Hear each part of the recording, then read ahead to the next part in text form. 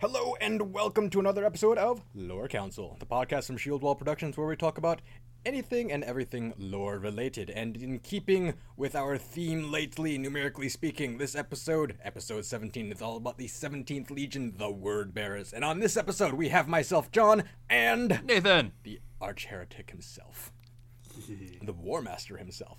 So we're going to talk about how you got corrupted, Nathan. Chaos looked cool. Chaos looked cool because Lorgar was very convincing in a very Yes. sneaky way. Well, starts with Erebus and Corpharon. Yes, but before we get to that, Okay. because I've got notes forever, for the first time in a while. It's 'Cause- heresy, so you had to take notes. Yeah, I'm not as well versed. That's okay. Anyway, let's start with Terra during the Unification Wars. They're actually first called the Imperial Heralds, and they would, anytime they would conquer a city or Lake Lane or whatever, they would empty the libraries and records of anything that was considered heretical or sorcerous, and they would destroy such things in the name of the Imperial Truth, which it earned them the nickname the Iconoclasts during the Unification Wars. So basically, even without Lorgar, they're very They're very zealot. from the get-go. Yes. From the get-go. Lorgar, meanwhile, on Colchis, which, Very, very spiritual planet. yes, spiritual in a foreshadowy sort of way, Yes, they worshipped all sorts of gods. They had pantheons. a lot of which were just iterations of the Chaos Gods. Well, and lesser chaos gods. The four main and several lesser. I said various iterations thereof. Yes. Um, Well, no, the lesser ones are their own gods. yes. True. According to Liber Chaotica. Okay, fair enough. Which is sitting right there. Usually. Where'd you put it? It might be over on a different chair now. Which is weird because I don't remember literally anyone touching it since I placed it on that shelf. Which is a little concerning, Nathan. Because... It's a fun book. yeah, but if I can't recall anyone actually moving it... Don't worry, I think someone actually did grab it for a reference. Okay. I'm a little less concerned about it having a mind of its own. Oh, it does. Well, yeah. But Lorgar and Colchis, in response to it, he's had, along with a couple of other Primarchs having visions, like Kurz, Sanguinius, Lorgar had visions of the Emperor coming to Colchis, and all the things the Emperor would bring, and so he leads the unification of Colchis and eradicates all the old faiths in preparation for it. And as soon as the Emperor shows up, he immediately swears fealty to the Emperor upon seeing, like, yep, this is exactly how I saw it. I know who you are. He's one of the Primarchs that's like, didn't question it. Yep. Because I feel like out of all of them, Lorgar is going to be, like, the least likely to question it before things got a little wonky with him. Oh, yeah. Well, Lorgar himself was the one Primarch who went heretic that Malkador, the Sigilite, Wanted wished back. he could wished he would come back. Yeah. And when Melkador told, who was it, Dorn? Yeah. Dorn was like, why? He was the original cancer that poisoned the heart of all of the traitor Primarchs. And Malkador was like, yeah, but he was also kind of the best of you, because he was the most earnest and dedicated, and the only reason he turned was because his dedication was scorned. We need him now more than ever to unite the Imperium against the heresy that he himself has wrought. And Dorn still didn't understand. No. Dorn was great with physical things. Yes, he was... He was great at holding out in a siege. He was great at laying siege. He was a good tactician for the battlefield, not so much for the morale part of the war. Yes, he was a very much straightforward, practical... He had very much minded for straightforward, practical stuff. The abstract concepts, such as psyche and the nature of that sort of morale, like you just said, kind of ironically flew over his head. Yeah. Belief plays a huge part in people's ability to fight. Mm-hmm. Yes. And I recall quickly on that same note when Malkador was talking to him about that, it was because Malkador was then trying to poke at Dorn, trying to figure out what Dorn was really afraid of about the heresy. And it turns out Dorn's fucking terrified of Kurz. Because Kurz was the one who damn near killed him, and proved that Dorn is super killable. Uh-huh. It just takes a lot, but if anyone's going to do it, it's going to be one of his treasonous brethren. Out of anyone in the galaxy, one of them's going to be able to do it, and one of them already almost did. Yep. He's afraid of his own mortality. Even though Malcador arrived at the notion of think, which is like, you're afraid of fear, haha. It's like, no, you were so close. But worlds brought under the into compliance by the word bearers were taught to worship the Emperor as a god, kind of unbeknownst to unbeknownst, but also sort of beknownst. Not really said anything about by the Emperor. And then turned a blind eye until it got really zealots. When he wrote the document called the Lectitio Divinitatis, also known as the Book of Logar. The first book of Logar. First book of Logar, yes. Because there is the revised version. Yes. Which we'll get to. But the Lectitio Divinitatis became a base for the entire Imperial Creed all the way through 40k. Yes. The groundwork. At that point, the Emperor's like, okay, enough's kind of enough at this point, bud. And so he sends the Ultramarines to destroy Monarchia, which is called the Perfect City on the planet of Kur, to kind of punish the word bearers and also get the entire Legion to respond. Yes. Because he allows the inhabitants to send out a single distress signal directed specifically to all word bearers' fleets before destroying the Perfect City, which was made as like the perfect vision of the divinity of the Emperor and worship of the Emperor. So the Legion makes planetfall. Inlanders, not as a combat drop, but they're just kind of deployed, like told to assemble there. And then Lorgar's personal dropship comes down, flanked by 2 Ultramarine Stormbirds with guns pointed directly at it. It's not an escort, like a honor guard. Yeah. It is a prison escort, basically. It is a punishment escort. And then Lorgar gets off and, is kind of pissed off that his favorite city just got obliterated. Yeah. And then he sees Malcador and Guilliman in front of just a small, thin line of Ultramarines bodyguards. And Malcador and Guilliman kind of like, hey, stop. Enough's enough. And Lorgar's getting more and more angry. Especially that Malcador, in his eyes, mere mortal, is trying to tell him what to do, what his father's wishes are. And actually backhands Malcador. And the only reason he doesn't kill him is because Malcador's a psyker and... Yeah. And also has plot armor. Yeah. Malcador's stronger than most Primarchs. Mm-hmm. And then he also takes a swing at Guilliman and cracks Guilliman's chest plate. Not with a weapon. He just punches, like the pommel fist or whatever. When Guilliman's like, Lorgar, you're being childish and petty, and Lorgar's just like, oh yeah, I'll show you childish and petty, and just open hand swing and cracks Guilliman's chest plate. And Malcador, and then looks up just to the empty skies and says, he won't listen, my lord. And Lorgar's like, oh no. Big boom, Emperor teleports down. And Lorgar's like, just being like, this isn't happening. And the first thing the Emperor says is kneel. And psychically forces every single wordbearer's legionary and Lorgar to fall to their knees and repledge their fealty and loyalty to his secular imperial truth. Which was kind of humiliating for all of them involved, especially since there was Guilliman and the Ultramarine standing right there. Yeah. And that made Lorgar very much kind of hate Guilliman for a multitude of reasons, but mostly kind of made Lorgar think that it kind of reinforced Lorgar's personal belief that Guilliman was a little elitist and haughty. He was. But then it was kind of later revisited during the Shadow Crusade, which we'll get to, when Guilliman gives him a very similar look to the one he gave him on Monarchia, and Lorgar realizes it's not a, looking down your nose, elitist and haughty. It's like, it was more of, he realizes Guilliman just like, he's kind of like an older brother, just like, sympathy, like sympathy, empathy, like, I know you mean well, but what have you done, sort of thing, like kind of like frustrated heartbreak sort of thing. And then Lorgar realizes he's kind of fucked up in a big way at that point. He's like, I may have overreacted. And it's at this point that Lorgar returns to Colchis and seeks counsel and advice from none other than Magnus about the... Well, let's be honest, though. if you're Lorgar, who else can you turn to for intelligent conversation? Especially for advice about metaphysical things. Correct, because Magnus having the strongest connection with the warp, mm-hmm. he might not understand the deities of thereof, but he understands the powers they're in. Mm-hmm. And not a whole lot of people liked Lorgar. Not a whole lot of Primarchs really liked Lorgar, because kind of looked him as kind of like the runt of the litter, the kind of weakling. And not a whole lot of people liked Magnus, because all the sorcery is just like, You're good at one thing, and you're not allowed to do it. It was even before the Council of Nicaea.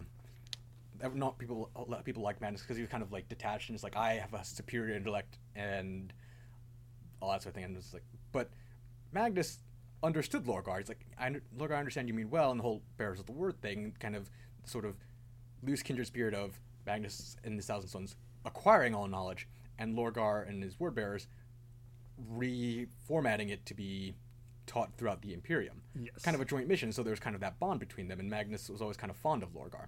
So he's more than happy to give Lorgar advice until Lorgar starts asking about the warp and like, what's really in the warp? And Magnus is like, I'm not sure I'm super on board with where this conversation is going. And finally Lorgar kind of, pokes him like, come on, what's really, what's going on there? He's like, well, there's these sentient warp storms, because he's like, I will not call them gods, because they're not. They're just sentient warp storms, that's all. And he explains it, and Lorgar's like, yeah, you're calling them sentient warp storms, but you know what that sounds like to me? Gods.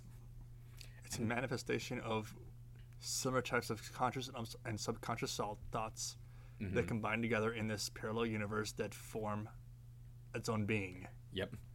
And then Magnus is like, no, but seriously, like, don't fuck with that shit. Don't touch that. That's the big red button you don't want to touch. Yeah, don't touch that. Like, there's a lot of reasons why you shouldn't, but for other reasons, I can't really get into that. Personal reasons, Lorgar. So just don't do it. Lorgar's like, okay. And then Magnus leaves. He's like, so hey, Erebus, Corfair, remember all those religions that we stomped out before the Emperor showed up? Remember that one with the squiggly line writing that made the eyes hurt? That sounds kind of like what Magnus was just talking about. Let's investigate that a little Let's bit investigate that. And Erebus is just like, yes, let's go on what's called the pilgrimage to the mythical place where gods and mortals meet. And so they rejoin the Great Crusade as a ruse for this, as a cover. Like, yep, we're back in the Great Crusade, and we mean it this time. And sort of to their credit, during that time, they actually bring in more worlds to compliance than the 50 years prior to that. Because when they would bring worlds and systems in compliance, they'd be so methodical and they'd take for fucking ever compared to other legions. Because they would actually stay behind. Rather than just conquer, okay, done. They'd conquer and... They would stay behind to teach the new worlds. They'd integrate them. Yes. Rather than just, okay, you're one of us, bye. They'd fully integrate them. And as they return to the Great Crusade, they're accompanied by custodians by order of Malcador the Emperor to kind of, keep watch, like, hey, great that you're rejoining the Crusade like we asked you to Here's some help. Yeah, we're going to send these guys to make sure that, everything's on level. And sort of not. But the 1,301st Expedition Fleet with Lorgar finally makes it to a little tiny backwater called Cadia, which is right next to this giant gaping wound in space between real space and the warp. The largest such rupture. Largest such rupture. And they meet an individual, a native Cadian, named Ingathel, who, not long after they meet her, ascends to demonhood and becomes Ingathel the Ascended. And then she's like, cool, so here's a little taste of what's out there just beyond this planet. You guys, what do you call this? Serrated Sun chapter? All right, get on your ship. I'm going to lead you into the Eye of Terror.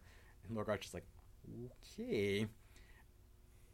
Demon leads the Serrated Sun chapter along with their commander Argo Tal and explains to them the downfall of the Eldar and pitches it as the Eldar were given a glimpse of the primordial truth, and rather than accepting it, they faltered at the last step, and that's what caused the downfall and the giant wound in space, rather than what actually happened, which was they fucked a god into existence.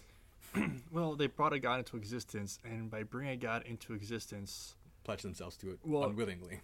The Eye of Terror itself is a Terran reality because once Slaanesh had existed, it had always existed. Yes. Reality and timelines could not comprehend, and it tore the birthplace of Slaanesh apart. Which also happened to be the center of the Eldar Empire. Yeah. Did not go well. No. Did not It's go like, well. hey, look, now there's a god, but now it's always been there. Yeah. Didn't go well. And while they're in there, they end up those word bearers of the Serrated Sun chapter ended up becoming the first possessed Marines in a much more like dual symbiotic relationship than the ones that would come after, Yes. where it was kind of a shared inhabitance of the body rather than a taking over thereof. Kind of waxed and waned depending on time and need, and I don't know if the stars were aligned, apparently. No, I mean, like, that's kind of how it felt like sometimes. But then, they go in, and on Lorgar's end, outside the room, they haven't been gone for more than a couple of hours. But then they finally make contact, and it's Argel Tal, and he's this, like, gaunt, emaciated figure just hunched on the command throne. He's like, we've been trying to make contact for 6 months. And Lorgar's, oh, right. All right, warp distorts time, but we'll put a pin in that. How long and what the fuck happened? Because they'd been there for 6 months, they ran out of supplies, and it kind of had to cannibalize the crew. But that's okay, because the demons knew, helped. Yeah. Pilot the ship back, especially Ingo, to help pilot the ship back into real space, now that they've been shown the primordial truth. And Lorgar, upon seeing this, learning all this, is like, I should have gone with you. You are my sons. It was not right of me to stand by and let you go into this unknown place in my place. I should have been there at your side. And he was very regretful of it. Which is interesting, because that's not the first time something like that has happened with regards to chaos. Quick little tangent. Tzeentch. Yeah, Tzeentch. There's this wonderful little warp storm of all knowledge in the universe. Ever. That ever was and will be. And instead of going into it, he sent Kairos into it. Not so much send as pushed. Sense, thrown, whatever. It's a matter of wording. Because he himself did not want to go in there. Because that shit seemed scary. Seemed like it could possibly backfire in a variety of horrible ways. And now Kairos can see the present and the past. Sorry, he can see the future and the past, but not the present. Yeah. One head always tell the truth. Well, one head will tell the truth as the other lies. I'm pretty sure they actually switch which one does which. Yes. And I brought this up for a reason, because after that happens with Lorgar, and he's like, I should have gone into there with you. He then turns to Ingothal and is like, show me what you showed them. And Ingothal's like, we don't really have. And he's like, show me what you showed them, or we're done here. And Ingothal's just like, okay, come on. And they go to what was once an Eldar craft world that's been since consumed and just laid waste to. Guess who's waiting for him? Kairos. But I think first what's waiting for them is a mostly dead avatar of Cain that somehow still managed to survive throughout all of that, which kind of beats the shit out of Lorgar, but Lorgar ends up killing, barely, because this is before Lorgar really knew how to fight, learned how to properly fight, and harnesses into everything, and also got backed by the Chaos Gods properly. And Lorgar comes to after blacking out for a little bit after getting kind of stepped on by an avatar. And there's Kairos. One head says, no more tests, Anamitha's son. And the other head says, one more test. Lorgar's like, I don't really have the patience for this right now. I kind of heard a lot to the everywhere. And then both of Kairos' heads start speaking in unison. The exact same things. Saying, all of the Pantheon agrees that you are the chosen one to basically bring down the Emperor, and here's how you're going to do it. You have our blessings. And both of them are speaking in unison, in sync. There's no switching falsehood, whatever. But in the novella, it was described as it looking physically uncomfortable for him to do. He's like, I have never been able to speak this kind of clear and utmost truth for a very long time. This is a very important thing, so you know that I'm telling the fucking truth, Lorgar. Listen up. And then the planet starts rumbling, and Kairos starts freaking the fuck out, and Lorgar's like, what now? It's like, so one of the Pantheon kind of wants a little bit more proof now, apparently. Korn sent his favorite bloodthirster. And Kairos, and both Kairos and Ingathel are like, Lorgar, you should probably just run. And Lorgar's like, no, I can take this. And they're both like, but no, you can't. Somehow he does. Yeah. And then Kairos is like, okay, now they're all in agreement. And so he comes out of the warp, and then he sends Erebus and a bunch of other Wordbearer chaplains to as many of the different legions as possible to establish warrior lodges. To start Influencing. Vetting them. Yeah. Vetting them, influencing. And it takes in some better than others. Some legions are just like, we already got our version of this. Thanks, but no thanks, weirdo. Funnily enough, I think it was pretty much all of the loyalists who were just like, nah. Already, White Scars did them. That's right. But they were one of the two loyalist legions that were... Fewer of them fell. Fewer of them fell, yes. But enough to where, like... They don't really like to talk about it. No. But not in a sort of, we have a dark secret that we can't tell anyone. They're just like, what secret? Yeah, those They don't mention it. Those dickheads did that. Yeah, they're like, yeah, they did that. Fuck those guys, right? But like in the past, and they're all dead now, and we're all still loyal. There's a Dark Angel's like, we're still loyal as long as it suits our needs. We're the most loyal fence sitters you ever find. Mm-hmm. King of the fence post. But the warrior lodges take very well in, I'd say about roughly half legions. I don't think the world eaters really needed warrior lodges because they already had the Galadriel pits. Yes, they were one of the ones like, thanks, but no thanks. We're kind of doing our own thing. Yeah. And you're welcome to join us. And the chaplains are just like, nah. Some of them did. Some of them tried. Yeah. And, they tried to keep up, and they did admirably until they couldn't keep up anymore. Sons of Horus, they took well with. Very well with. Kind of like open arms, just like, yeah, this is awesome. It also helps when the Primarch's part of it. Yeah, because Erebus had the ear of Horus. Yeah. This will be important. Let's see, what else? I want to say Iron Hands, Iron Warriors just didn't care. Yeah, no, because they also had their own version. Well, they also didn't do Brotherhood. No. Because you had to be willing to kill each other. Right. Decimation. That was kind of Perturabo's thing when he first found it. He was like, that's cool. 9-10, you take a rock. 9-10, you take a rock. 9-10, you take a rock. 9, you take a rock. 10, you're fine. Mm-hmm. But with a lot of other things took well. The Sons of Horus, the Death Guard, Emperor's Children, sort of. Yeah. Because, again, the chaplains kind of got buddy-buddy with Fulgrim. But they also had their own thing going on. But they're also all nobility. Yes. So they didn't really... They had the Phoenix Lodge. They had the Phoenix Lodge. They didn't really care about the lodge as much because they already had their own...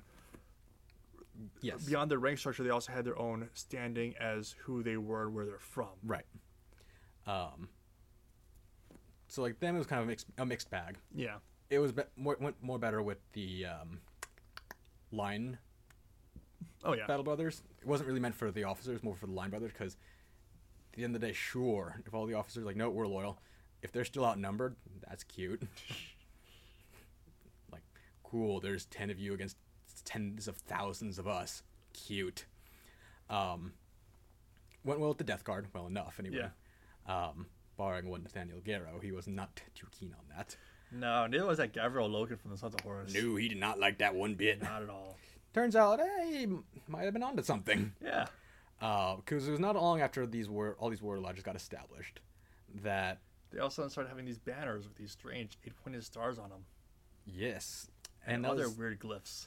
Yes, and it was not long after Horus became War Master that they find themselves on some alien, like pseudo-alien, pseudo-human world, whereas like aliens and humans live sort of in harmony, like kind of a confederation, and things are going relatively well. Like, astoundingly well. Like, they're in talks. They've been invited down to a feast, to kind of like, hey, let's get to know each other sort of thing. Like, it's like, oh, cool, first blind date. But, also, like, the stakes are pretty high here, so... Don't fuck up. Yeah. And all the Sons of Horus, then Luna Wolves. Still Luna Wolves. Yes, they were still Luna Wolves at that point. I'm like, yeah, this is great. And then one of the museums catches on fire mysteriously. Sort of. And a lot of things go missing from that museum also in the fire, including some exceptionally deadly weaponry. And to be fair, this is a museum because this is a museum of all the weapons they no longer found use for, Right, or but- wanted to have use for. Because of just how brutal and viciously deadly they were, and maliciously so, Yes. including a couple of blades known as anathames, which speak- handy things. You speak the name of someone, and that sword wants to kill it. Will do it very well. Yes. Even the smallest little cut will be fatal because it will not heal. A couple of these go missing, as Erebus kind of a little bit too nonchalantly whistles. It's like, I didn't see anything. As he kind of stuffs some things under a rug. Yeah, Erebus totally set the fire and stole, and it ends up turning into this real bloody war Yeah. that Angron gets involved in, I think. No. That was a different one. No, that was the That was the one immediately after that, I think. Yes. Or close to. At this point, it was just the Luna Wolves Yes, with that's a right. couple of word bears. That's right. That's right. That Angron thing was a little bit later, because after that, word comes from Davin that they have rescinded their oaths of the Emperor, including the planetary governor, who Horus himself had personally recommended. And the planetary governor personally insults Horus. Yes. Which Erebus was very keen to emphasize that this dude said, hey, you, Horus, with the face. Fuck you. Because Horus was a lot of things before he turned traitor. Very likable before he turned traitor. Very Also charismatic. prideful. Very prideful, and had kind of a fragile ego. Let's be honest, once he became War Master, and everyone's telling him what he can and can't do. That at was this kind point. of that was kind of one of my favorite parts of that book. He's like, my lord, you can't do this. Like, ever since I was elected to War Master, people seem to have this interesting illusion where they think they can tell me what I can and cannot do. So here's how it's gonna be. I'm going to Davin, and I'm gonna kill that guy more deader. They get to the moon of Davin, and They meet up with the Death Guard. that's right, they do. Uh-huh. They get to the moon, meet up to the Death Guard, and the moon looks kind of sick. Very sick, very swampy, and just very stale air. Stale air, stagnant water. Yeah. Well, Really- stagnant until bodies start coming out of it. Yeah. Yeah. Bloated, diseased. And they're wishing they had taken the subsonic rounds, because their supersonic rounds were just blowing right through them and leaving them standing. Not doing anything. Because they were literally too powerful for the job. Yep. They actually had to resort to melee to get to the crashed Imperial ship that was on the moon. That was also the flagship of the planetary governor. Yes. Get in there, because that's where one of the beacons, beacon that was sent to the communications beacon Yes. that insulted Horus came from, that was still transmitting the same insults over and over and over, apparently. Horus and some of his closest bodyguard, including Abaddon and Loken, right, fight their way through the entire length of the ship, and finally, Well, look, Horus gets separated from them, yeah, that's right, Horus He- gets separated. and he finds his old friend, the now governor. The once governor, Yes. now traitor. His name's important, but I can't remember it. It's been a long time since I read Yeah. that book, Nathan. I'll be honest. His name's not that important, to be honest. That's right. No, some people might change, but whatever. Okay. Anyway, and Horus tries to reason with him, just like, why did you turn? And also, what the fuck happened to you? When I last left, you were in astoundingly good shape for your age. You are now grotesquely bloated and have clear signs of many different virulent diseases ravaging your body. What the hell? He's like, I found a new master who is very giving. Who won't desert me on some backwater planets? Yes. Horus is like, but when I gave you command, you were profoundly honored and expressed such.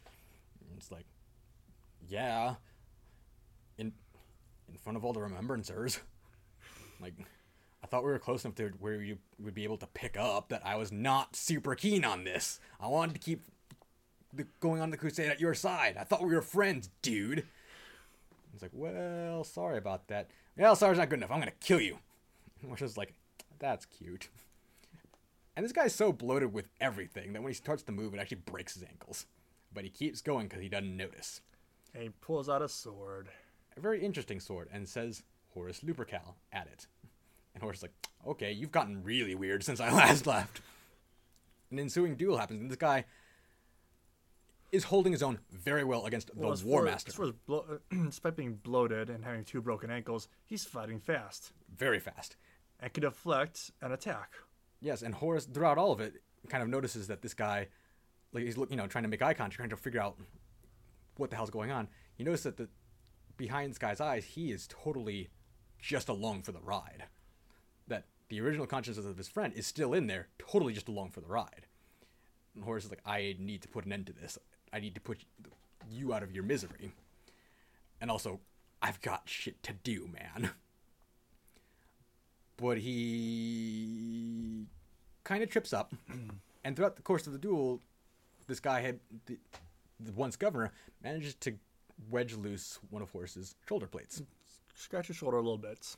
Just a little bit. Like, I feel like tattoos go deeper. Yeah. Like, I feel like you and me both, Nathan, have quantifiably had worse tattoo experiences than Horus had with this blade. But that's enough. Horus kills him, grabs, and then it's just like, well, that wasn't great. And then the guy finally comes to his senses after, Horus inflicts a truly mortal wound. The spell is broken, and the guy comes to, he's like, so before I die, I've got to tell you some shit.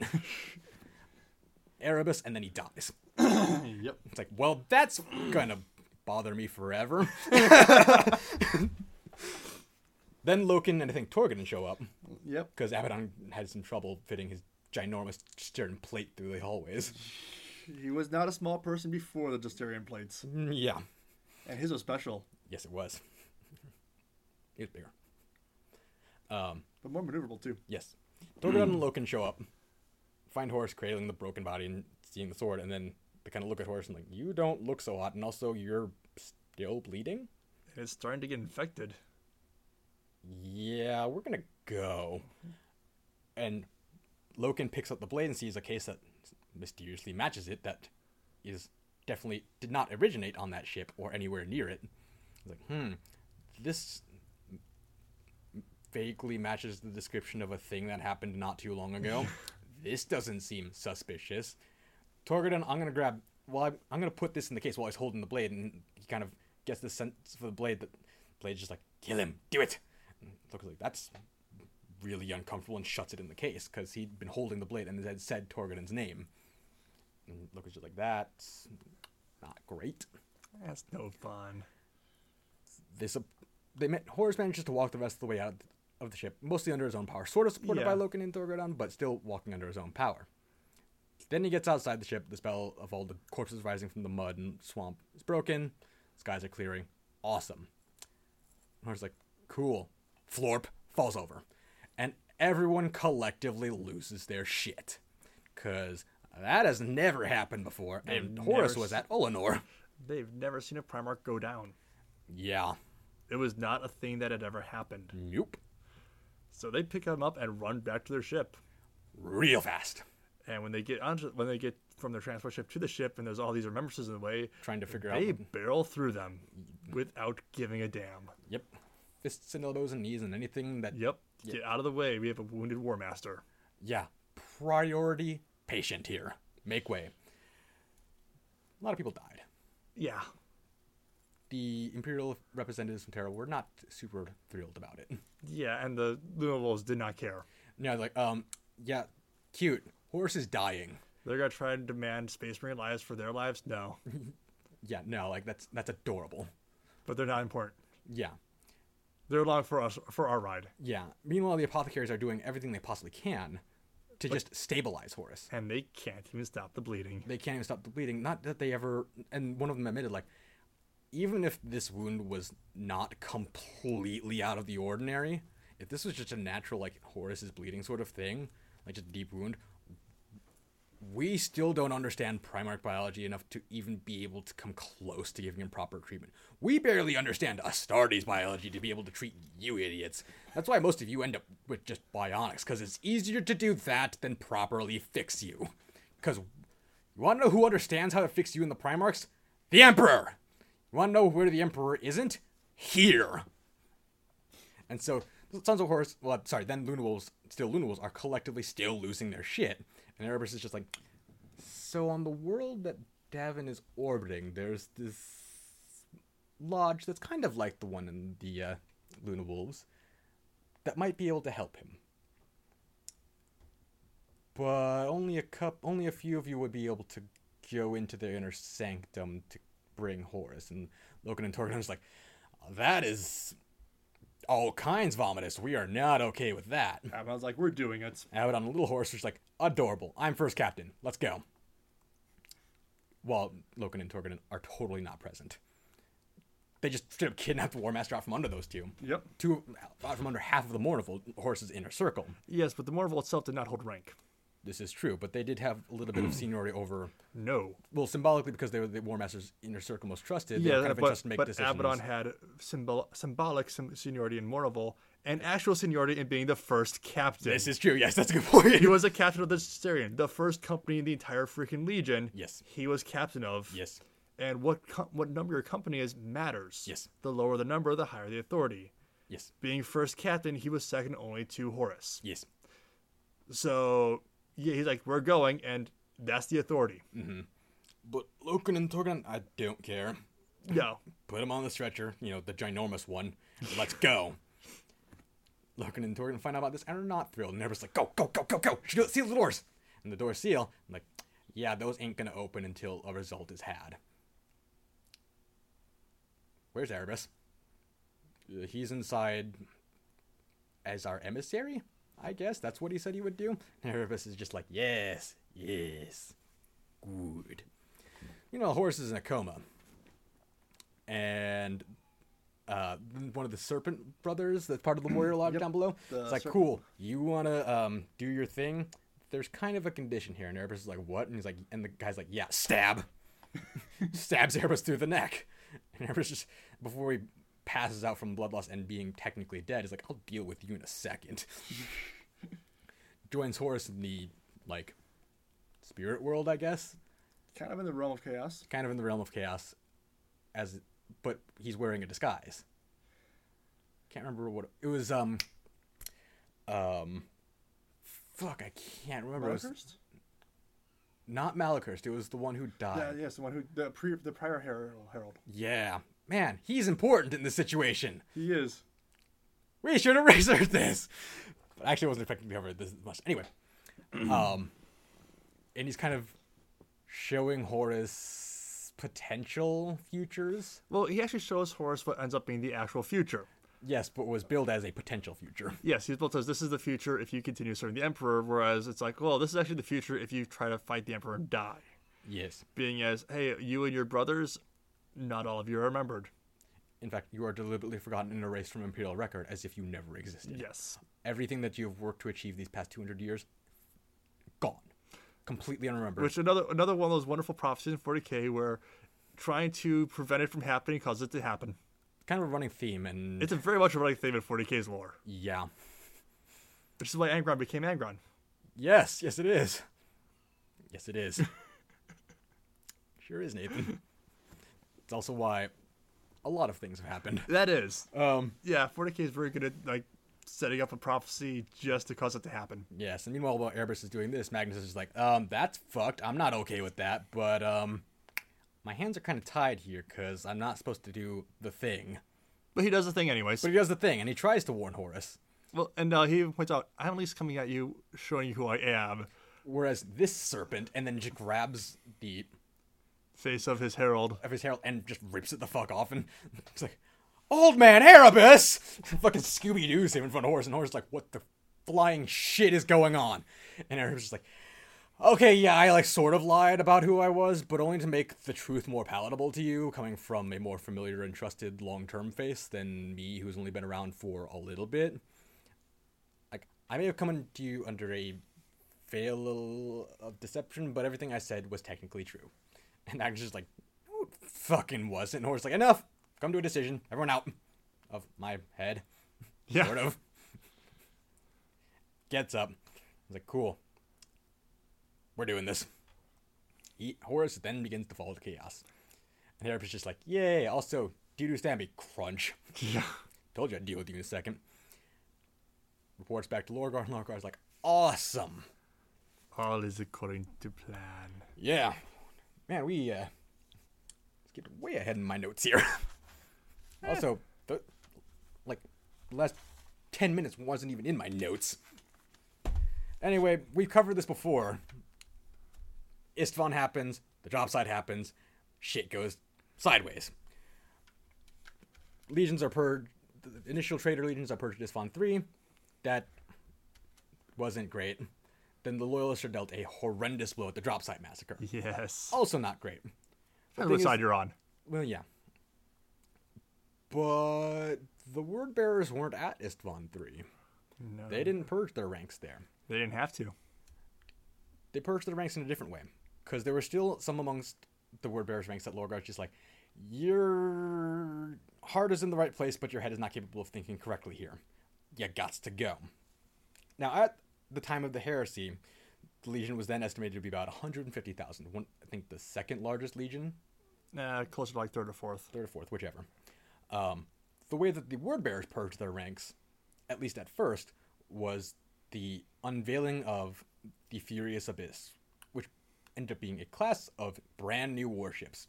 The Furious Abyss was captained by Fleet Captain Zadkiel, sent to attack Macragge and Ultramar. That is a kind of a foreshadowing at the onset of the Shadow Crusade. It ended up being kind of ultimately a deliberate suicide mission by order of both Erebus and the Primarch, because Zadkiel, very fanatical, very zealous, couldn't think big picture. He let bitterness and hatred of the Ultramarines call out his mind and just wouldn't be able to see the bigger picture, wouldn't be useful, would all be more detrimental to the Legion than helpful. As this is happening, so does Calth. That's how they also purged the ranks. Calth was kind of put in charge under the command of Cor Phaeron, Lorgar's adoptive father, before the Emperor showed up. Cor Phaeron says, I'll gut the Ultramarines ranks here, everything will be fine and dandy, I'll even kill Guilliman. And Lorgar's just like, I want to believe you, but can you just do that thing and not change your mind at the last second and do something stupid like try to convert him? And Cor Phaeron's like, of course I'll just do exactly that thing. To his credit, the ambush goes off pretty well. But the thing is, it would have been a lot more effective if it had been against anyone but the Ultramarines. Especially, the majority of the Ultramarines with their Primarch there. Calth was one of their primary planets. Yeah. Now, don't get me wrong. The Calth betrayal / ambush went very well for the Word Bearers. It was ultimately Word Bearers' victory. They achieved what they wanted to do. They murdered the sun and made the planet's surface completely uninhabitable. But Cor Phaeron didn't do all the thing that he was supposed to do. He did try to convert Guilliman when he had him dead to rights. Cor Phaeron beat the snot out of Guilliman. In a big way. Guilliman mounts a counterattack and boards Cor Phaeron's flagship, fights his way to the bridge, and, challenges Cor Phaeron directly, I'm going to fucking destroy you. And Cor Phaeron's just okay. And just kind of Cor Phaeron's honor guard opens up, and Cor Phaeron's come at me, bro. And Guilliman's okay. Gets within 2 steps, Cor Phaeron's all right, that's close enough, and just beats the shit out of Guilliman and damn near kills him. Meanwhile, all the Ultramarines bodyguard that Guilliman had are beaten back by the Word Bearers, and then Erebus leans down, or not Erebus, Cor Phaeron leans down and just hey, so here's the deal. You don't have to die. You can totally just join us. And then Guilliman's just you made an error. And Cor Phaeron's you're dying. What error could I possibly have made? And Guilliman leans a little bit closer. He's you didn't kill me when you had the chance. Reaches up and tears out Cor Phaeron's primary heart. And then headbutts him away. And then Guilliman's carried back by his honor guard because he's still super fucked up. Erebus was also there. But then when he saw that, the Ultramarines had rallied and kind of turned the ambush on its head, he's yeah, I'm not going to chance it with a proper retreat with the ship. I'm just going to step through the warp. Steps on that a lot. He did. More convenient. Quicker. It is. If I had the ability to teleport anywhere I wanted, I'd be using that all the time. Yeah. No kidding. Better than what gas. Traffic? Yeah, better than gas money. Yeah. I'll take possibly getting obliterated by demons over Chicago level of rush hour traffic. Nathan, I've been in Chicago rush hour traffic just going from the top north side of the city to the south side at like the peak of rush hour. I left my house at like 3 in the afternoon. I didn't even clear the city until 7. I was a little upset. Yeah, I just avoid Chicago Yeah. as much as I can. Yeah, but I had to go that way because I was going out east. And Yeah. You gotta do that in like the middle of the night. yeah, I didn't do that thing. Yeah. But anyway, Erebus like, well, shit's fucked here. I'm just gonna go this way, and he steps onto Lorgar's flagship, the Fidelitas Lex, right as it's about to come into orbit around the ultramar world of Armatura, their war world. This is where all young Ultramar citizens who will eventually become Ultramarines become Ultramarines. This is where they are trained. This is where all their genetic augmentation takes place. This is also where the best of their most elite troops are sent to train the next generation of Ultramarines, as well as all of their war material productions, factories, tanks, everything. Like, it is a tough world to crack. It is a complete suicide mission. At the onset of the Shadow Crusade, when Lorgar announces this to Horus is like, yeah, but like, you also just sucker punched Fulgrim out of nowhere, and none of the other Primarchs were super okay with that, because only you and me understand that what's going on with that one. We'll cover that on another podcast. 3 was a long time ago, Nathan. I know. We'll get there. Eventually. Yeah. We're still through 19 and 20 somehow. We do. 19's Raven Guard. I got that. Sorry, I meant the... Because there's... Oh, sorry, we already Second passed 11. out. Yeah, second 11. Yeah. Whereas, like, listen, Laura, that's cool and all. Like, yeah, sure, like, Ultramarines definitely need to be taken care of, but, A, they outnumber you. B, the other Primarchs aren't super on board with you kind of growing a spine all of a sudden. So, as a show of good faith, I'm gonna need a little bit more from you on that one. And Lorgar's like, fine, send one of your companies with me. And Horus is like, I'll do you one better. I'll send an entire legion with you. Meanwhile, Angron, who's just kind of sitting there just kind of staring off into the middle distance, like, this little small smirk, and just turns and looks up at Lorgar from sitting, and she's like, Lorgar's like, ah, crap. I gotta babysit freaking Leroy. Yeah, well, it turns out kind of needed. Oh, yeah. Because they get to Armatura. And by that point, throughout the Shadow Crusade, Lorgar kind of realized that the nails in Angron's brain are straight up slowly killing him. And Magnus shows up after getting raffle stomped at Prospero. Hey! And he's like, so, what's going on? Where are we? Surprise. A secret? No, it's a surprise. There's a subtle difference. Come on. So what's the play here? It's like, well, Angron's dying. See, and that does a psychic projection and shows Angron... Shoulder charging a Chimera, flipping it over. Well, the Chimera bull run, like pedal to the metal at Angron, and Angron's just like, that's cute, shoulders it, and just, yeah, like you said, flips it. And Magnus is like, call it a hunch. He looks fine. Look, appears to be in fine health to me. Yeah, and Lorgar's like, no, he's dying. And it was at that point in the book where I was just like, I would, if that's dying, I want to be what Lorgar considers to be in fine health. Like, I wouldn't do anything productive with it. You know me, Nathan. The listeners at this point know enough of me to know that even if I had that kind of, like, Primarch level of superhuman power, like, it would really just ultimately end up with me with a slightly taller basement and slightly bigger keyboard and substantially bigger keyboard and computer everything. Like, yeah. I wouldn't do anything useful with it because I'm habitually lazy. And because it'd be funny to me. But they get to Armatura, and then Magnus is just like, so you're like literally about to die, right? Like, you gotta play here. And it's like, Lorgar's like, well, yeah, look, the giant, where this armada coming through. Abyss class warship comes through. He's like, and Magnus is like, oh, cool, you built 2. And Lorgar's like, what? No, keep looking. And another one shows up. He's like, I built 3. Surprise, motherfucker! Armatura, still not easy. Not great. It especially doesn't go well for either Angron or Lorgar. No. Angron gets buried under a bunch of buildings. Lorgar's like, oh shit, I need to go save him. Does so, and then... Warhound starts to step on him. Well, Warhound hits him with his plasma blast cannon twice. And then Heavy Bolter. And then tries to step on him. But is intercepted. By probably the fucking coolest thing to ever happen in a Black Library book ever. Nathan, you want to take it from here? Titan crews are trying to crush Lorgar underfoot. And the prince is like, well, why aren't you stepping? We're trying. The servos are giving out. What's in the way? Angron, Yeah. What's the way? he's got the foot of a Titan on his shoulder, is just like, yeah, come on, you might want to get out of here before I... You know, I can't hold this forever. Then Lorgar starts psychically trying to help. He's like, what, now you're helping? Yeah, like, now you want to be heroic? Yeah, but, like, the Titan crew is like, you know, put the foot down now.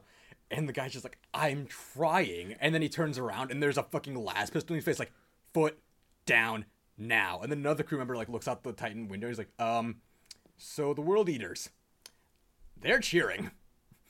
Because Angron's just like, yeah, I got this. Oh, God, that's heavy. Then one of their Titans shows up with Ursus claws. Primarch Hernia. Yeah, like, big way, like, joints, spinal cord, everything's popping and compressing. But he's holding it for no short amount of time, considering what the fuck it is. Doesn't go well for anyone involved, really. No. But ultimately, Armatura falls. Shadow Crusade proceeds. We will talk more about Armatura on a World Eaters podcast, because I don't think we've done one of those yet. Probably not. Maybe I've. But man, there's a lot to say about that. Just that one battle. But the Shadow Crusade, ultimately its goal is to conjure what's called the Ruin Storm. Ginormous warp storm to isolate Ultramar and pretty much the entire eastern half of the Imperium. Blacks out the light of the Emperor. And makes it impossible for them to get to Terra. Yep. But there's also another goal in mind that takes them to the planet of New Syria. Angron's homeworld. Which is still in the Ultramar system. Which is still in the Ultramar system. When I'm going to go ahead and point this, and admit this now. I listened to Betrayer a couple of times. It's a fantastic book. Wonderful. It came out, what, like a year and a half ago? Oh, longer than that. 2 years? Something like that? Because it was, I want to say it was low 30s. That's right. And they're in the 50s now. Yes. And for... I believe. High 40s, low 50s now. For a better frame of reference for us, it had just come out when I'd first moved into HQ. Yeah, that's 3 years ago. Yeah, wow. Yeah. So I only just made the connection earlier this year. I was like, holy shit, Angron was in Ultramar the whole time. Goes there on purpose. Lorgar takes them there and just like, this is your legacy. Which then has the realization, oh shit, technically Angron was a slave to Guilliman's father. Guilliman, that's right. Because they all got dispersed at the same time. They all crash landed on their planets at the exact same time because the way the warp works. Yep. Which means I guess they technically grew up together, which means that, oh my god, Guilliman owned Angron. Yep.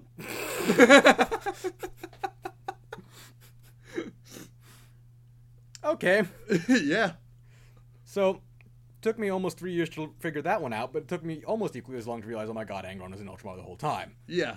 But they go to the Angron's homeworld because Lorgar has a plan. He has a scheme in mind to show Angron what his legacy, what his Gladiator Rebellion legacy truly was. Which was apparently that it was taught that Angron, the Eater of Cities, fled at the last second and let his army die. Which is not what actually happened, but we'll get to that in another podcast. Angron hears this and is livid.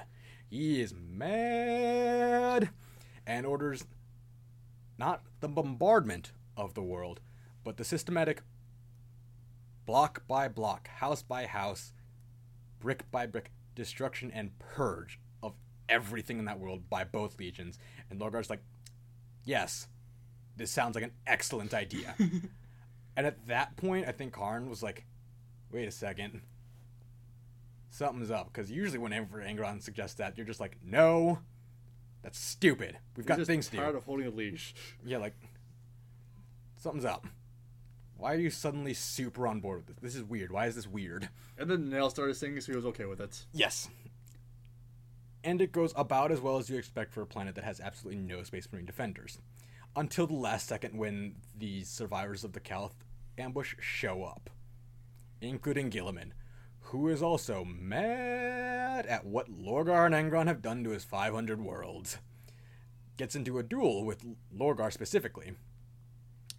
And super has the upper hand because he's fucking mad. Like, he has fought with a cool head before, but this time he's letting the nails, his own personal rage, sing a little bit. He's going green with the Hulk hands. Yeah. And he's just, at this point, he's kicking the shit out of Lorgar. Like, he breaks Lorgar's chestplate in a mirror of what Lorgar did to him on Monarchia. And Lorgar's like, I'm kind of in trouble here. And then Angron shows up. And for the first time in the entire Great Crusade, in the entire interaction with all of his other Primarchs, bellows the words, "my brother," referring to Lorgar. Of all people, the one that Angron kind of hated the most out of all of them, or like respected the least at least. Well, he was little.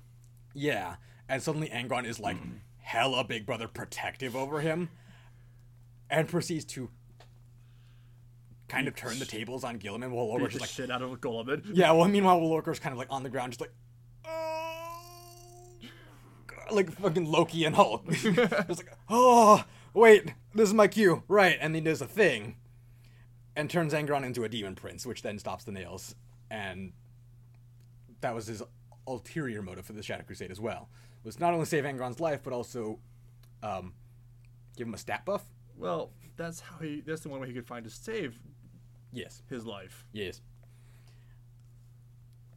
Yeah, and I wish the timelines were a bit more clear on when shit happened. I understand that some of it's not necessarily possible because it happens in the warp, so who fucking knows? It could have happened, like 30,000 years in the past or 100,000 in the future as far as the warp's concerned. It doesn't give a shit, but like, it'd be nice to know if Angron was the actual First Demon Primarch. Because there were some others, like ascended to demonhood. Yeah. Because actually the only two others, it was him and Fulgrim with you. Him and Fulgrim were the first two, and I want to say Fulgrim didn't ascend for quite some time. Yeah. Because first he was possessed, That's right. and then he got better. No. Yep. Oh, he beat the demon out, and then he ascended. Yes. By his own accord. Yes. Own volition. He engineered it himself. He ascended rather than being possessed. Yes. At the expense of Perturabo. Yeah. Sort of. So I'm pretty sure Angron was the first demon Primarch. Yes. The Warbears are doing similar shit kind So I of don't all think over. Magnus had become demon Primarch yet. No, he still hadn't really found a corporeal form yet. He was still kind of recovering from... Well, he didn't really need one at that point. No, but like he was still kind of like very much in the warp, just like, I don't want to participate in this anymore, because that hurt. Well, he also got punished for trying to be loyal Yeah. by a loyalist. Yes. But you see, if his warning was so important, he could have totally just sent an astropathic communication, or because he's a fucking Primarch, got on board his flagship and just gone to Terra and be like, That's so boring. yeah, but like... Well, the first few things in the Thousand Suns book, when they have to go past this thing that like nullifies psychic powers, like Yeah, going into there, we're only going to be Space we're Marines. just be Astartes, just Astartes, You want to run that by me again? Did you? just the strongest fighting force ever. There's actually a similar... They're so used to their psychic abilities that it is their second nature to use them first. Mm-hmm. There's actually kind of a similar thing to that at the beginning of Betrayer, where it was describing the dynamic between Argyltal and Karn and their friendship. Yeah. Their unlikeliest of friendships. That one of them reminded the other that they were superhuman, and the other reminded their counterpart that they were only superhuman. Yeah. I'm just like, that is a weird, but like oddly symbiotic and poetic yin and yang you got going there between like the two most unlikely of allies. Because at one point during the Shadow Crusade, when they just kind of, when both legions got a bit tense around each other, it damn near came to blows. like just straight up Void War until some Dark Eldar showed up and attacked because they thought that was the perfect time. And both of them just like, awesome! Distraction! Meanwhile, Erebus does a thing in the Cygnus cluster, which we actually talked about on the Blood Angels podcast, because we've done this before. Yeah. And that doesn't go well, because Lorgar and Horus both told him, like, yeah, Sanguinius ain't gonna turn. No. And Lorgar's just like, he ain't gonna turn it, and let me explain to you exactly why, and it's up to you whether or not you actually listen this time. And he does, and the reason is Sanguinius is perfectly loyal out of perfect fear, because, you know, the whole angel wings thing in a secular empire. It's like, yeah, I am the vision of what my father hates. Yeah, I think something kind of went wrong, so I will never do anything against the Emperor, so he doesn't have second thoughts about me. I saw what he did to those other two. Yeah, that's right. He mentions that. Yeah. When he's talking to Horus about the flaw of the Thirst Forever, he's like, you know, Horus is like, tell Father about it. Maybe he can help. And Sanguinius like, I can't risk my legion becoming another lost and forgotten. And Horus is like, it wouldn't come. There's no way it would come to that. And Sanguinius is like, I can't chance it. It's like, wow. So there's certain terms and conditions that the Emperor's love, apparently. I've yet to find anything that says the Emperor loves any of his kids. True. In fact, Guilliman said his father is a great person and a horrible father. That's true. That's a good point. That's a good point. I mean, come on, he didn't even raise any of his sons. Nah. No, he didn't. Yeah, 20 kids let other people raise them. Not on purpose. He was planning to raise them. Kind of. He did purposely betray the Chaos Gods. Yes, he just wasn't anticipating, you know, kidnapping of his sons as a consequence. Maybe he was. Yeah, that could be. To give them each their own flavoring.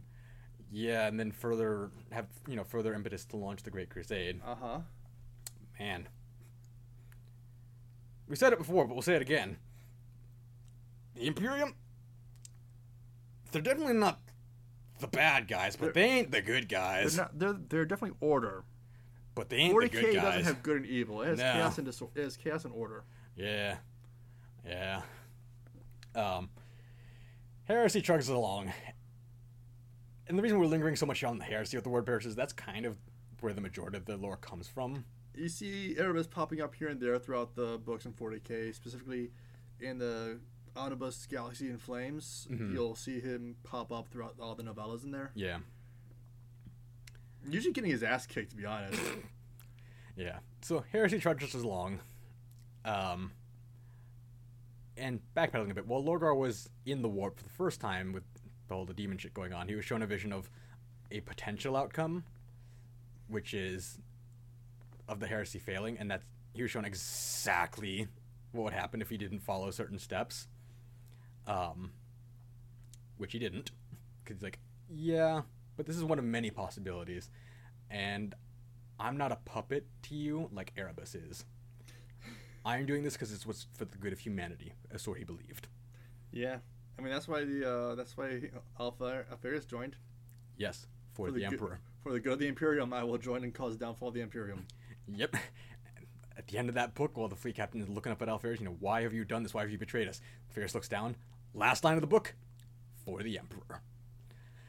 Man, that was an awesome book 5 of the Horus Heresy series. No, 6. 7. 7. Yep. 7. Man. Legion was 7. Numbers. Yeah, because 5 was Fulgrim. Yes. And 6... Short stories. No. Oh, and Sons of Angels. That's right. Kind of a forgettable book. I liked it. But I liked the first half of it when I was just going through... Before they were actually Space Marines. Before they were actually Space Marines. I liked that part more than once they became Space Marines. Because then it just kind of went downhill. Yeah.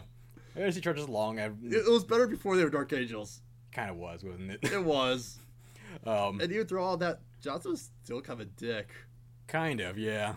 He was very detached and distant. He was very emo. Yeah. He was like, I don't feel like I belong. I like all of you, but I don't feel like I belong. There's no one who can equal me. I'm bored because there's no one to challenge me. Luther's like, no. Luther's like, I would be the greatest warrior ever if you didn't exist. Yeah, if we'd never found you, if we'd if I had ever taken you in and raised you, I'd be the greatest warrior on this planet. Yeah. Yeah. Yep. Heresy Charges Along comes to its inevitable conclusion, which is that it fails. Asterisk. It did not succeed under Horus's rule. No. Like, the traitors technically lost, but, like, did they really? The traitors lost, but so did the Imperium. Yeah, it really can't be saying that it was a Pyrrhic victory at the absolute best. Let's consider it this way. The heresy hasn't ended. No. It's just kind of been it's been a quagmire standstill for 10,000 years. It got relocated. It became a bunch of series of skirmishes here and there. It went from the doorstep of the Imperial Palace to the doorstep of the Warp. And now it's kind of... And then, other various doorsteps in between, but not in any sort of really huge major way that was, like, as big as it originally was. Till lately. We'll see where it goes. Yeah, but out of all the traitor legions they retreated to the Eye of Terror, the Wordbearers were one of the few that retained... coherency and didn't get shattered or disbanded. They remained under one banner, but their structure got a little bit more free-flowing and loose based on need. They also tend to send their chaplains, Dark Apostles now, to go serve alongside other warbands. Yes. Yeah. And their legion structure, as far as like unit structure, like when they restructured it from companies, stuff like that, I don't even remember what it was, because the size of each formation varied depending on its commander's needs. Yep.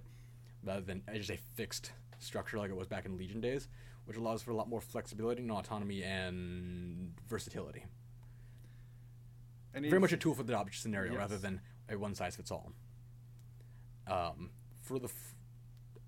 After the initial failure of the heresy, Lorgar goes into seclusion to meditate on what went wrong and figure out how to make it better. Stays in seclusion meditating, but in his inner sanctum on... What was the Demon World? I've got this written down. My notes come in handy again.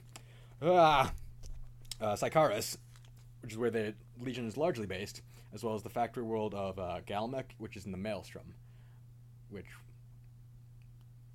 we need to talk about on a different podcast. Yeah, the Demon World of Sycarius in the Eye of Terror and the Forge World Galmec in the Maelstrom. Yes. And their kind of signature thing is that they'll go out and they'll send their apostles, they're either dark apostles or chaplains, which they're the only traitor legion to retain that rank within their structure on a legion-wide basis. Yes. Like as an official rank of office in the Legion. There's more of a hallmark thing, like say a la Black Legion, whatever. It's just to rabble rouse and be in charge of the cultists, really. Whereas the word bearers, like the rest of the legionaries, follow the word of the Dark Apostles as if it was the law of Lorgar himself. Because it is. Because they would not dare defy him. No. But their signature thing is that they'll send those Dark Apostles and representatives out, whatever, to start cults and commit very specific acts of heresy and plant seeds of treason to further their own goals, which, that sounds kind of familiar, doesn't it? Yeah. That sounds like the Alpha Legion's thing. And if you thought that, dear listeners, that's because you are smart individuals. It also sounds like what they did to start the heresy to begin with. Yes. He's preparing for the heresy part 2. Yes, and it sometimes puts them in conflict with the Alpha Legion, which sometimes comes to the blows, but ultimately not for any real length of time, because they ultimately have the same goal. And let's be honest, Alpha Legion doesn't really stick around and fight long. Yeah. They choose their battles. If it's not a battle they're choosing, they'll retreat. Mm-hmm. If you are fighting full-on Alpha Legion Astartes, it is because they are allowing you to. Yes. If you are fighting full-on Alpha Legion Astartes, chances are you lost 2 years ago. Yeah. Yes. Or longer. Yeah. Pretty much. And there's not a whole lot, like we said, there's not a whole lot going on with the Wordbearers in the 40k lore. Not a whole lot. That's really worth talking about, that has a sort of consistent narrative. At the moment. Was that? At the moment. At the moment. It's built. It's gearing up. Oh boy, is it gearing up. There's various cool short stories here and there. I wish I could remember any off the top of my head. There was one in a Space Marines omnibus or collection, or whatever. It was a Trader Space Marines one, Trajectories of the Space Marines, I think, where it's a one of the inquisitorial black ships, the ones that go run up rogue psychers. Yeah. Runs afoul of a Wordbearer ship and a Nurgle ship, Death Guard ship, and they kind of but we sort of called dibs. Wordbearers say, and Death Guard are like, but maybe not though. And then the black ship disappears in a giant warp rift, and the Wordbearers are like, you wanna rethink that, as they prime their cannons, and the Nurgles are just like, hold that thought. Warp tear reopens, ship comes out, caked in Nurgle filth, except for one part of the hull that's completely clean. And Nurgle's like, we just saved you some time searching the ship. Anything of value is in that untouched part of the hull. We'll split the take with you. And the Wordbearer's like, okay, square deal, but also, there were some of our warriors on that ship already. What happened to them? And the Nurgle warrior's just like, don't worry about it. Turns out bad things happened to them, because that ship had been in the warp for a long time, because time flows differently in that it doesn't. And yet it also does. It does and it doesn't, because wibbly Time, wobbly, well, timey-wimey time stuff. is something that is within our realm. Yes, it is not a concept. It's not inside of chaos. No. So they go to board the ship, but they don't punch into that part of the hull because they don't, want to vent it into space. Because they do some life scans and there's life signs in there. Because somehow they miraculously survived in there because warp bullshit. Fighting their way through the ship, and it's all going pretty well. They get the human psyker cargo. They split it, and then at one point, while the Nurgles are distracted, the Wordbearers try to make a break for it. Nurgle Sorcerer sees this, and he goes from jovial and having a grand old time killing the now Nurgle-ified Wordbearers that have just gone completely feral. Goes from jovial and happy to oh, you done fucked up. He's got a staff, just one of the single menacing boom with it. Suddenly, the two lead Wordbearers that were making a break for it because they were the only ones who survived with the human cargo, find themselves in a very fetid, verdant swampland with a very sickly, warp-infested looking sky. And one of the Wordbearers is like, where are we? One of the swamp plant fruit things drops down. Out plops a plague bearer, freshly born. And the other Wordbearer is like, we're in the garden. Nurgle Sorcerer just straight up punted them to the garden of Nurgle itself. And the one Wordbearer's like, where were we? It's like, so what do we do now? And the veteran Wordbearer's like, last as long as we can. Because that's literally all that's left for us now. There's no way off this world. Nope. So sometimes Wordbearers get their comeuppance. Oh, yeah. You look like you got a bit of lore there for us, Nathan. Yeah, I found a wonderful thing that's in the current codex for Chaos Marines. Nice little quote from the Wordbearers. Yeah. I murdered thousands for the Emperor, and all he gave me nothing but damning silence. Now his lapdogs yap for every life I take, while the gods promise me the galaxy. Yeah. Yeah, that sounds about right. Yeah. Don't get me wrong, I'm a staunch loyalist, but only because that's where my Space Viking werewolves hang out. You could do those in Chaos. Nah. Nah. Because then it wouldn't be a truly Powerwolf themed army. Cursed with lycanthropy, but still devoted to the Emperor. Yeah. Wouldn't have the same sort of flavor. They're just cursed with lycanthropy and loving it! You can have dual armies. Nathan, you know me. I know you have dual armies, Space Marines and Space Marines. Nathan, I struggle enough with one army. What's this 2-army bullshit? You got Raven Guard. When's the last time you've ever seen me do anything? Oh, yeah, it's been a while. Yeah. My point exactly. I know. Nathan just kind of did the look around like, so what the fuck, bro? Gesture. What else are you doing? Well, I mean, an hour a day keeps the gray away. potentially. Except in the Space Wolves case, Where it just adds more. it kind of changes the hue of it. Yeah. It makes it slightly darker before making it just a touch lighter again. Yeah. Because dry brushing. Yeah. We've lost the plot. But, I mean, there really wasn't much plot left with the Word Bearers to talk about. No, it's kind of... But very, very plot... Speaking of plot, very plot important to the overall state of the galaxy as a whole. Yeah. You know, they're... Yeah, sure, Horus was the Arch Trader, but his wasn't the first heart to turn. Also, let's be honest.